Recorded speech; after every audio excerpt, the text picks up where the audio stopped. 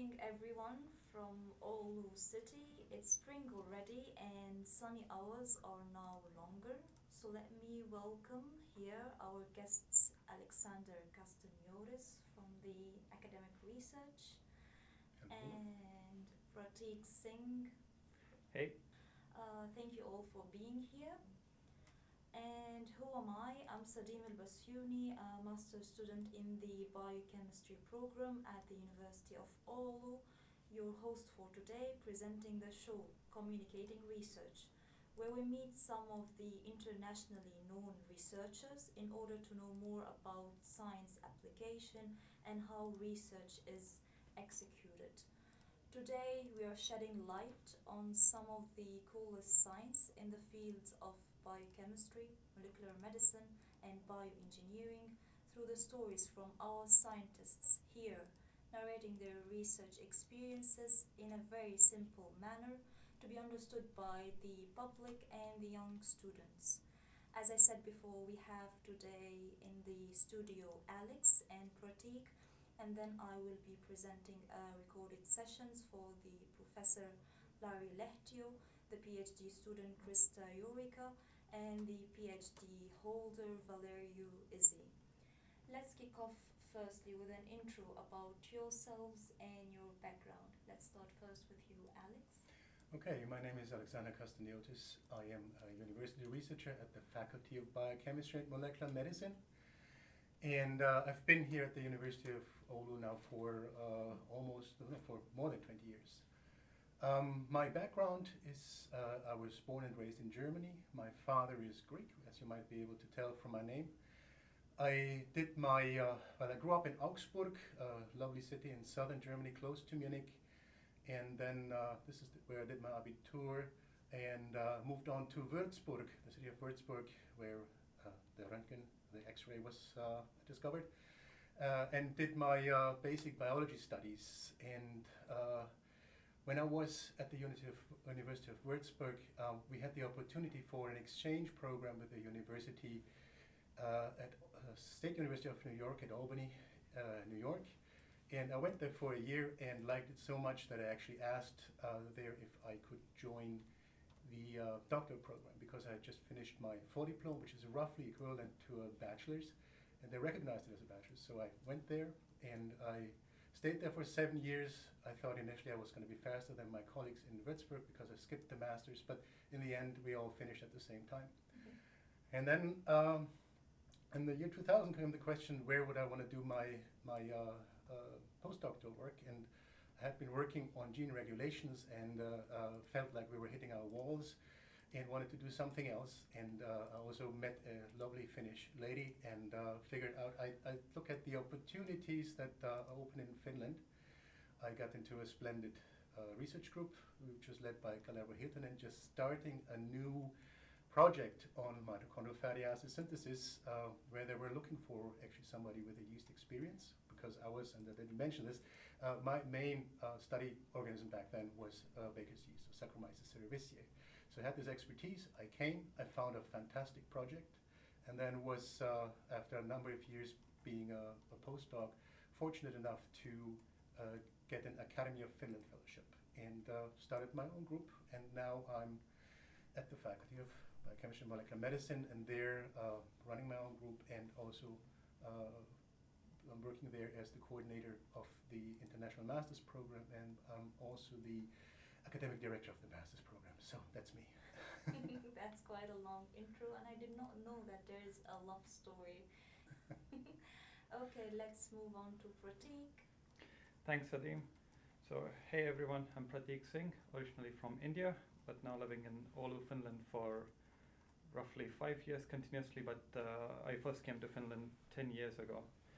I've done my bachelor's in biotechnology from National Institute of Technology, Durgapur, back in India, and I graduated as an engineer. But in the second final year of my engineering studies, I was offered a visiting researcher position at Aalto University in space robotics and systems automation. And then half a year stint over there, I moved back to India, finished my degree, and started my first research fellowship at Institute of Genomics and Integrative Biology for almost a year, I think. There I worked on chemical biology, developing animal models for neurodegenerative disorders. And then I started looking for master's studies abroad, and I came to Finland for my master's in biochemistry and protein science. During that time, the 2 years during my master's, I took good use of the Erasmus scholarships which are available, and went around Europe in 3 countries just for some small internships and exchange visits, and then started my PhD in studying sweat biology and sweat dynamics in humans, and developing sensors for the same as part of my PhD. In the 3rd or 4th year of my PhD, I was really lucky enough to get an EU funding for a dream project of mine, which is now running as a full-fledged company for past 2 years. So that's my short introduction.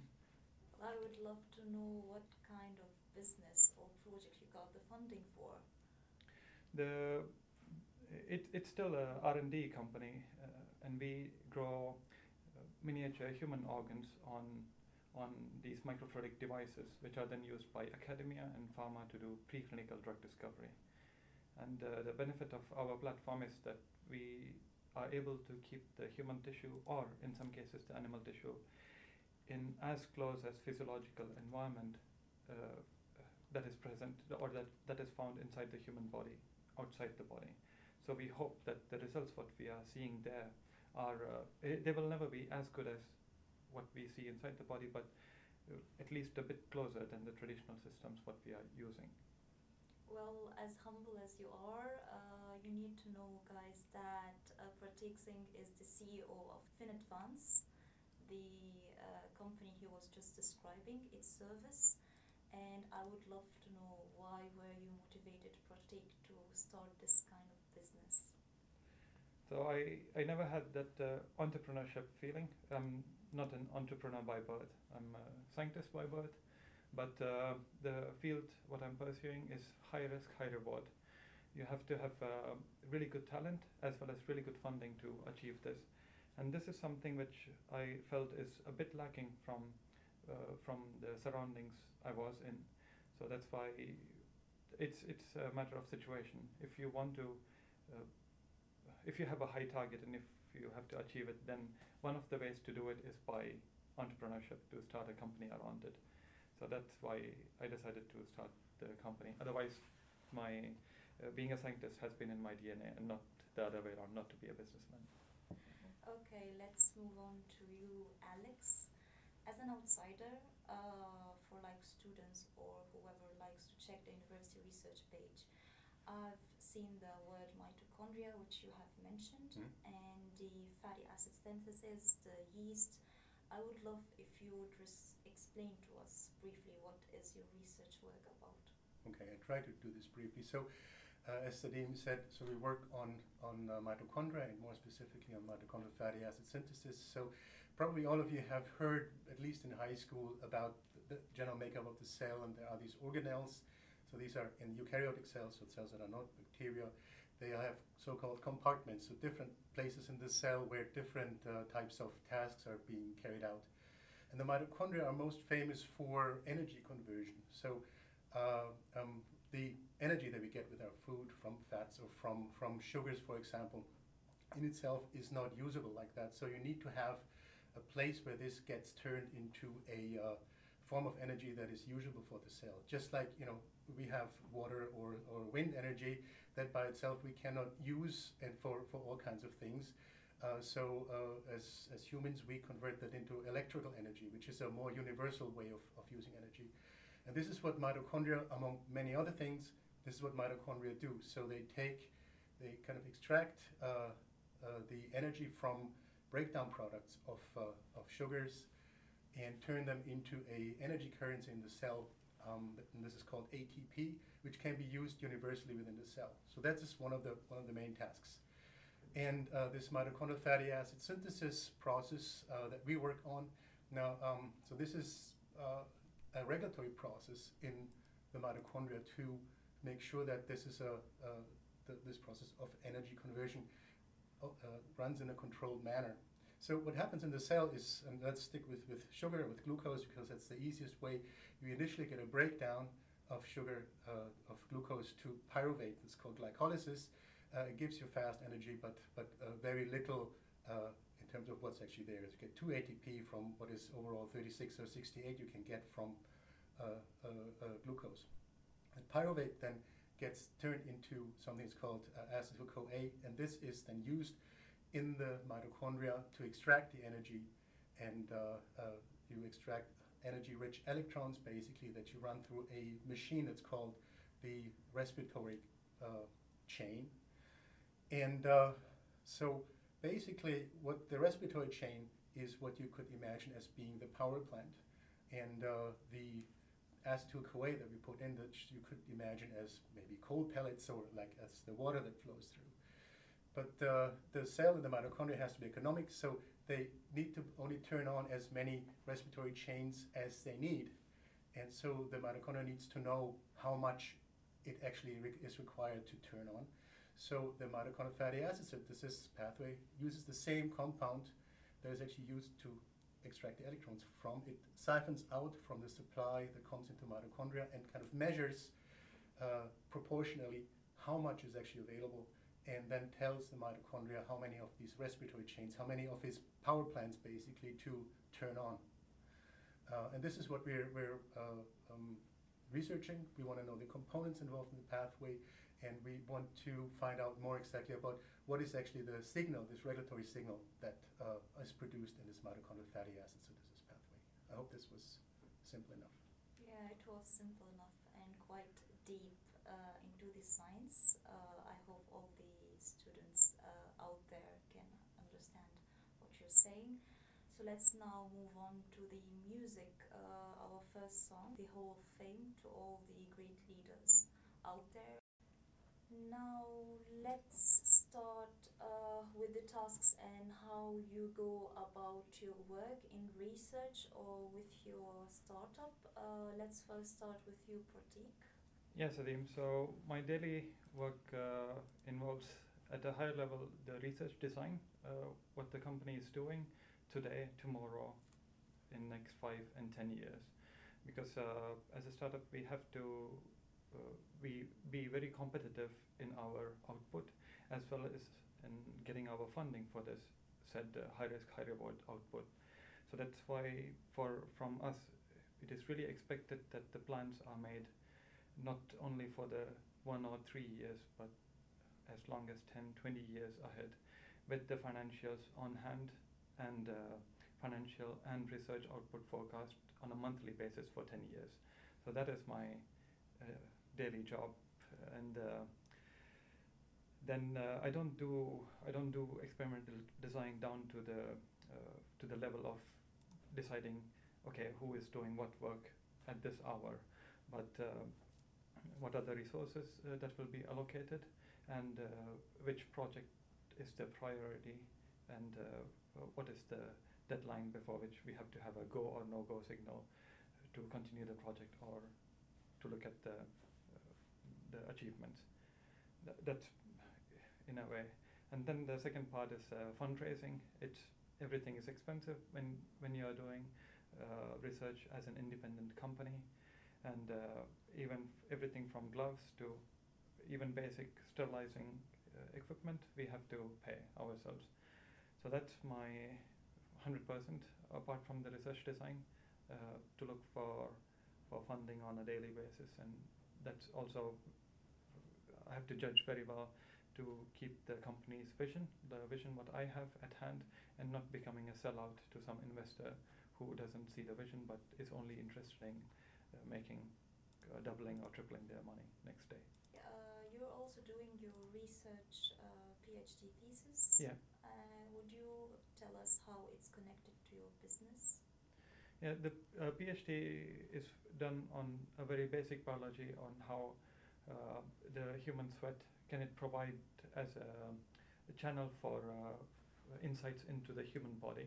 So that's a very good way that the startup is on applied research to develop products which can be used by the pharmaceutical industry tomorrow, or tomorrow literally means tomorrow, can can we give anything there? But at the same point, very basic research is also important to understand how things work, because without knowing how the human biology, or for example, one day we envision that the sweating from human body can be read by a wearable. There are startups around the world who are developing solutions to study the chemical and biological signatures in sweat and then predict how the body might react to a certain antigen, or are we developing a fever or a disease.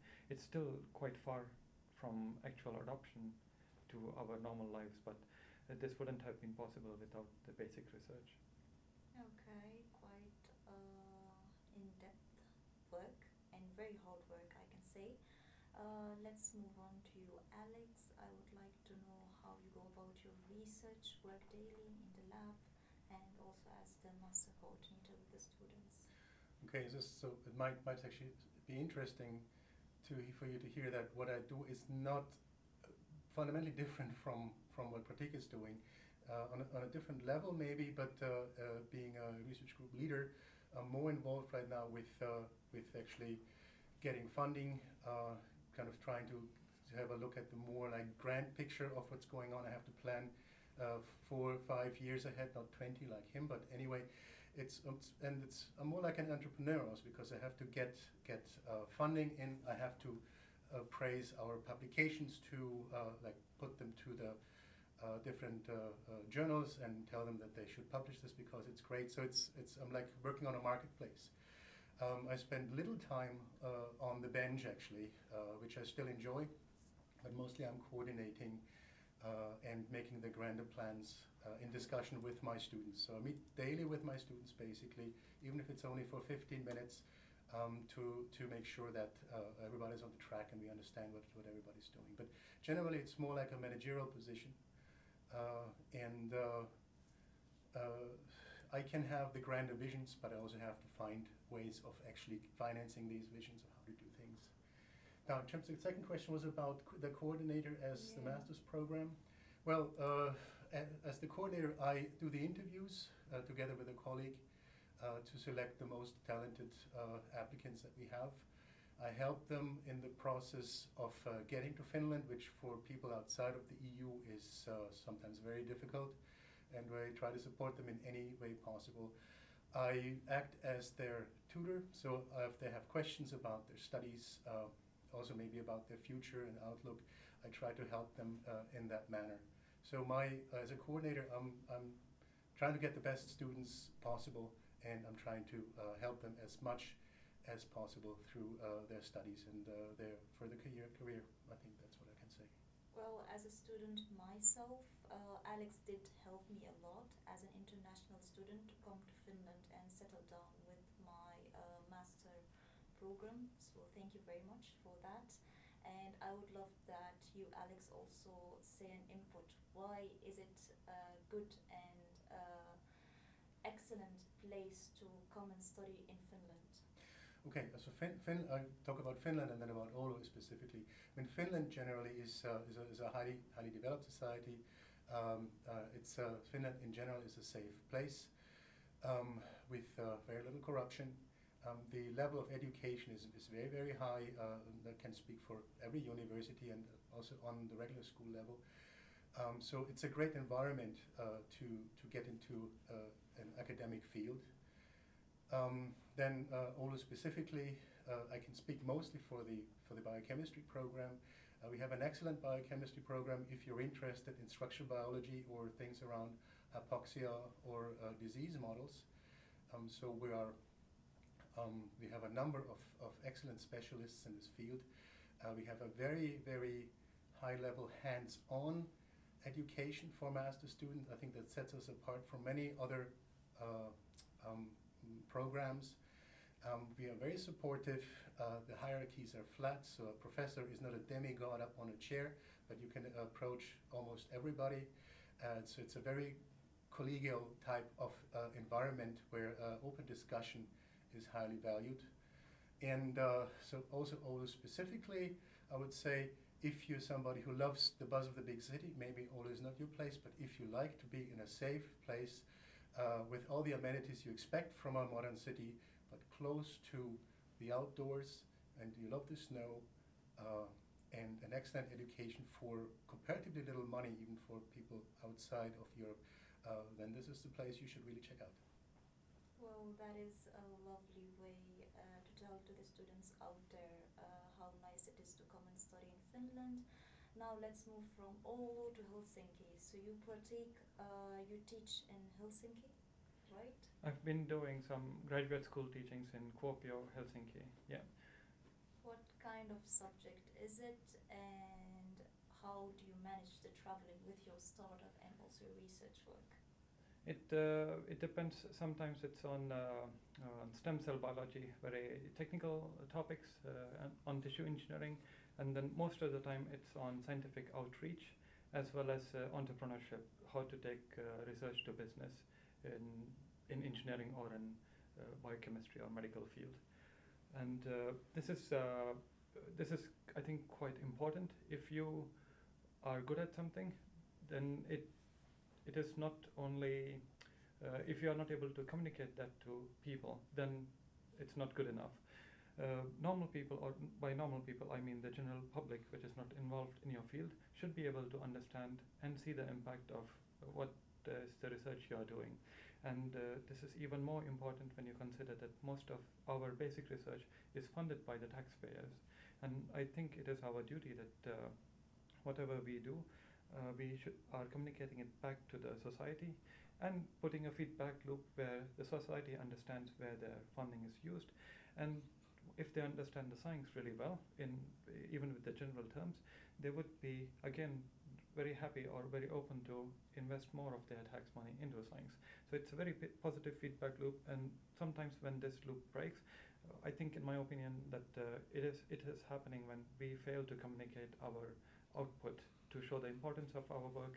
It's even if it's something which will not help us tomorrow, but it lays the foundation of building the society or the medical community for the next generation. And it's quite interesting, but I would like to know, how do you teach and travel? Travel is I love research because travel is an inherent part of it.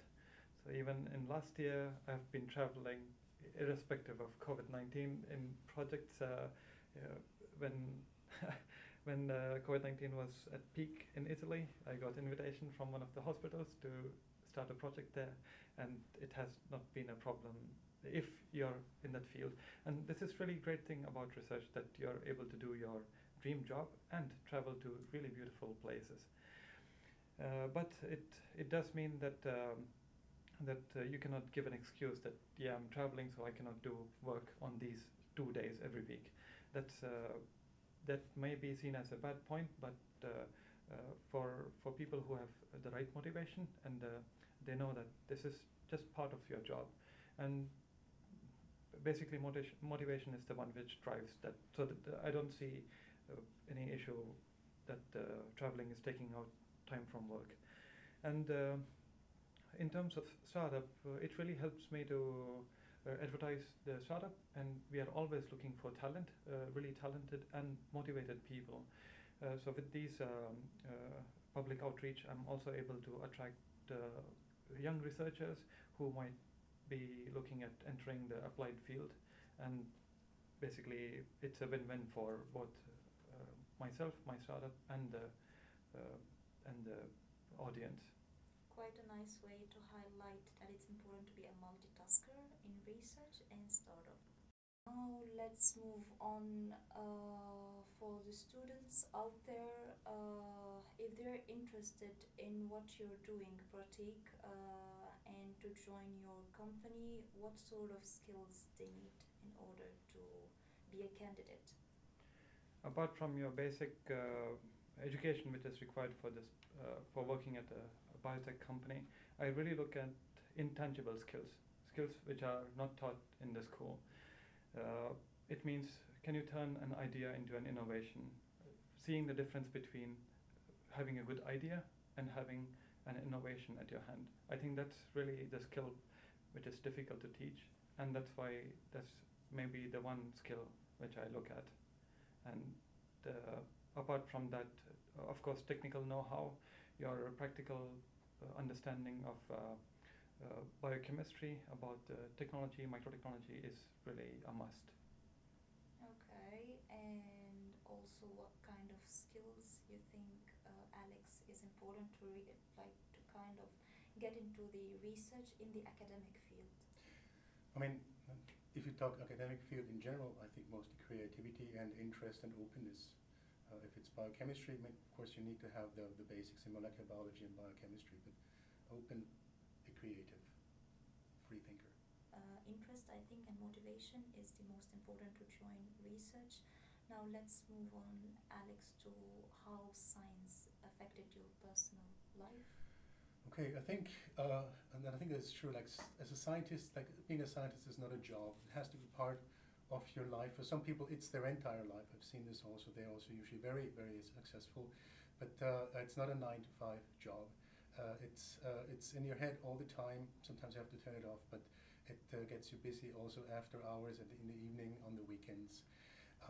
And that sounds like a bad thing, but it's really, really exciting, and you're on the edge of what we know at the moment. And a big privilege is that I get to hang out and talk to the smartest people on this planet, all over this world. It's a fantastic experience. Also, the smartest students that we get in, I get daily inspiration from everybody. So I wouldn't want to miss it for the world. We hear always this success story that a scientist have published a paper, and then we as a students, then we heard the stage before that is words like I'm writing a manuscript or a monograph or a thesis or a dissertation or a review article. Could you kind of describe the difference? Maybe you, Prateek, and then we end up with you, Alex, for this session. Yeah, so if you're talking to a professor and the professor has a publication, it means that it was professor's idea, and that guy or girl or woman has led the whole idea. And the people who are writing the manuscript, they are not in that stage as of yet. So I think that would be my assessment of differentiating between a manuscript and somebody claiming that this is, my publication. And I think the faster we, as students, if we understand the difference, I think to become a good scientist, that's a very good driving force. At what point can you say that this is your work?